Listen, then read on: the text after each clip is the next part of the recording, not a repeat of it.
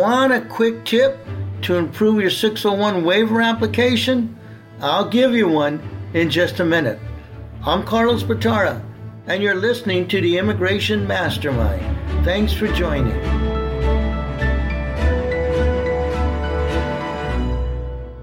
Today, let's get immigration officers on your side with community service. This is really important in terms of their decision making.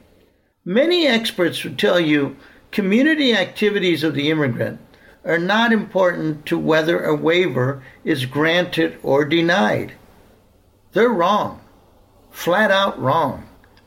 Although such contributions are not direct factors of hardship, they can and do make a difference. John F. Kennedy once implored the American public to ask not what the country could do for them, but what they could do for their country. He may as well have been talking about, and to, immigrants. The more you can work positive activities into your declarations and letters of support, the more a reviewing officer will be able to distinguish your character from that of the average immigrant.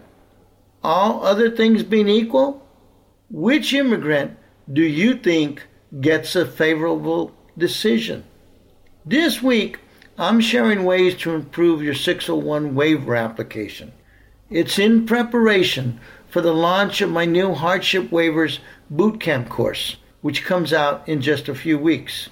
Thanks for listening, and keep your chin up no matter how hard the road ahead seems, because together we can make the world a better place, one immigrant at a time.